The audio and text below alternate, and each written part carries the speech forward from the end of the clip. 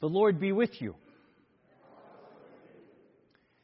If you were here last week, you heard from Romans 8 that through Jesus we are given a spirit of adoption into God's family so that we call God Abba, Father, Dad. And this week the Apostle Paul continues Romans chapter 8 by saying, if God is for us, who is against us? Now, Paul is saying this rhetorically, but I'm willing to bet you could give him some answers about who might be against you. And Paul goes on to say, who will bring any charge against God's elect? Who is to condemn? And once again, Paul is saying these things rhetorically, but once again, I'm willing to bet you could give Paul some answers about who might be trying to condemn you. And maybe the people who condemn you are other people. Or maybe the person condemning you is yourself. Maybe the one who condemns you is a voice inside your head that keeps saying things and you can't get it to stay quiet. Scripture has a word for that voice. The word Scripture uses for that voice is Satan. And Satan simply means the adversary, the accuser. And there are lots of accusers in this world, and the accuser will use absolutely everything against you. So say you want to make a difference in this world. The accuser will say to you, well, what's a little person like you going to do? You're too small to make a difference. But Jesus intercedes for us, saying, the kingdom of heaven is like a mustard seed, the smallest of all the seeds which someone took and planted in his field. Now, it's a bold move to plant a mustard seed in your fields. Some of you laugh because you may be farmers and you may know this, right? But the first century author, Pliny the Elder, described mustard saying, once it is planted in a field, it is nearly impossible to get rid of it because its seeds, once they are put in the ground, they spring up immediately. Mustard. It grows, yes. It grows from this little seed into something tall, maybe human-sized. It's like a shrub, but the power of the mustard seed is not in how big its plant gets, but in how small its seed is. You see, the mustard seed is small enough that it can be carried up by a gust of gentle wind. It's small enough that the birds can carry it from one field to another. It's small enough that it can find any furrow in the soil or crack in the ground, and there it takes root and grows and spreads like wildfire, until what is individually a shrub becomes greater than a tree, so that the birds of the air can make homes in its nests, can make nests in its shade, And so it is with you. Yes, maybe you are small. Maybe you're so small, in fact, that you don't have anything to weigh you down when the Holy Spirit comes like a gust of wind to lift you up. Maybe you are small enough that you can be carried on the wings of eagles. Maybe you are small enough that you can fit in the cracks of our broken society and plant roots of the kingdom of heaven so deep they can never be torn up, but which spread to make a home for every person in this world. You see, the accuser will try to work your smallness against you, but God will work it for you. And so the accuser might say to you, who are you? You are invisible. What matter do you have in this world? But Jesus will intercede on our behalf, saying the kingdom of heaven is like yeast that a woman took and mixed in with 3 measures of flour until it leavened all of it. Now, to be clear, 3 measures of flour is nearly 60 pounds of flour. It's a lot of dough she's making, yes? And if you thought a mustard seed was small, yeast is even smaller. It's so small that when yeast is mixed into dough, you can't even see it. It's invisible. In fact, the word that our translation says for mixed, she took yeast and mixed it into the dough. It literally says in Greek, she hid the yeast in that flour. Yeast, it's nearly microscopic. It's invisible once it's mixed in with that flour. But that yeast, it will transform all that flour that it is mixed in. It will transform that flour not through its intelligence, not through its eloquence, not through its strength. No, that yeast will transform something millions of times larger than itself by eating and breathing and farting. Yes, literally, that's how yeast makes bread rise, yeah? It eats sugar that's mixed in there with the flour, and then it farts carbon dioxide, and those carbon dioxide farts, it puffs up the bread and makes it rise. That's the good stuff that you want in your bread, right?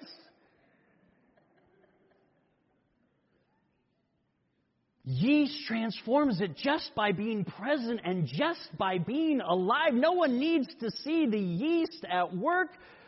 The accuser wants to say to you, you're invisible. What difference do you make? Jesus says, you're invisible. So go where you are unexpected but needed, where no one can kick you out. Go and be mixed into the insides of this hurting world and let your living presence transform it. You say to yourself, I'm happy to go, Jesus, but I don't know what to say. Paul tells us in Romans 8:26 that the Spirit helps us in our weakness. That when we do not know how to pray as we ought, the Holy Spirit intercedes with groans too deep for words. To say, your prayers, they connect you to God not by the eloquence of your words, not by having the right magic formula that you say, but simply by the opening of your heart to God. If that comes out in a sigh or in a groan or like yeast in a fart, so be it. It is your heart and its openness that connects you to God. And if you are called to be present in this hurting world with someone and you don't have the words to help them, be like yeast. Just be there with them, holding their hand, and let your loving, living presence be the transformation they need in that moment. The accuser tries to work your invisibility against you. But God works it for you. And so the accuser says, well, what good is God? What good is the kingdom of heaven? No one cares about the kingdom of heaven. What's it going to do for you? Jesus intercedes for us, saying the kingdom of heaven is like a treasure hidden in a field that someone found and hid, and then in his joy went and sold everything that he had and bought it. Yeah. You see, that field, the man who bought it was able to buy it because the seller didn't know how much it was worth. The seller didn't know that there was a treasure hidden in that field, and so the seller thought the field was hardly worth anything at all. But the buyer knew. The buyer knew what was in that field, how precious its treasure was, that treasure in the field was worth more than everything he owned. And so the buyer gladly sells everything he has and trades it in to have that field with its treasure inside. And so it is with the kingdom of heaven. We get to buy the kingdom of heaven on discount. We don't pay the full price for the kingdom of heaven because Jesus pays it for us. Jesus is the one who buys that treasure and who hides it. Who hides it in the ordinary fields of ordinary children of this earth, so that when we give what we have to love our neighbor, we might receive riches beyond our imagining. The accuser tries to use the discounting of others against us. But God works it for us. And when the accuser comes to you and says, you know what? It's not just the kingdom of heaven that's worthless, it's you. You are the one that no one cares about. You are the one who is worthless. Jesus intercedes for us, saying, the kingdom of heaven is like a merchant in search of fine pearls. And finding a pearl of great value, he sells everything he has to purchase it. My friends, that merchant in search of fine pearls is Jesus. And you are that pearl of great value which Jesus will gladly give up everything to have. Jesus gladly goes to the cross for you because you are worth more to Jesus than life itself. If God is for us, who is against us? God, who did not withhold His own Son but gave Him up for us, will He not also give us everything else? Who will bring any charge against God's elect? It is God who justifies. It is Jesus. Yes, Jesus, who died, who was raised, who is seated at the right hand of God, who intercedes for us, who will separate us from the love of Christ. And at this moment, the accuser stands up and says, Oh, I have an answer to this one. Who will separate you from the love of Christ? You will. Your sins will separate you from the love of Christ. Because on the day of judgment, there's going to be a sorting, and God's going to say, you're one of those evil ones who gets thrown into the fire. So you get to separate yourself from the love of Christ. And once again, Jesus intercedes for us, saying the kingdom of heaven is like a net that was thrown into the sea and caught fish of every kind. Every kind of fish was gathered into that net, just like every kind of person is gathered into the kingdom of heaven. And what that means is, in the kingdom of heaven, there are people who are suffering. There are people who are suffering hardship, who are suffering distress, who are suffering persecution, famine, nakedness, peril, and the sword. They are also a part of God's kingdom. And while the accuser will try to say to you, you suffer these things because you are not part of God's elect, so you might as well abandon God because clearly God has abandoned you, God will use these things, will work these things for your good.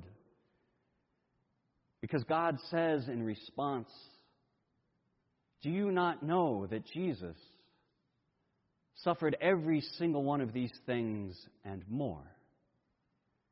So that no matter what cross you are on, no matter what grave you are under, no matter what hell you are in, you will know that Jesus is there with you, that Jesus has bound Himself to you in your dying so that you might be bound to Him in His rising to new and eternal life. Yes. When Paul writes in Romans 8:28 that we know that all things work together for good for those who love God, for those who are called according to His purpose, I want to be clear. This doesn't mean that you will never suffer, that you will never have injury, insult, or death. No. What it means is when the accuser comes to you and says that injury, insult, and death is against you, God will work it for you. Will work it for you according to His purpose, out of His love. And His purpose is that you will be united with God, that we will be united with each other, that we will be surrounded by infinite love, that we will be raised and glorified as part of a family so large that it includes all the earth. And yes, on that day when that comes to fruition, there will be a separation. There will be a sorting and a day of judgment. Just as it says in the parable that the fishermen separate out the bad fish from the good, So it will be, the angels will come and they will separate out the evil from the righteous. But I want to be clear on what that means. It doesn't mean, hey, am I in the righteous camp or am I in the evil camp? No. What it's talking about there is you, my siblings in Christ. That on that day of resurrection, God will separate out from you the bad and leave the good. That God will separate out from you the evil and leave that righteous child of God that you were made to be.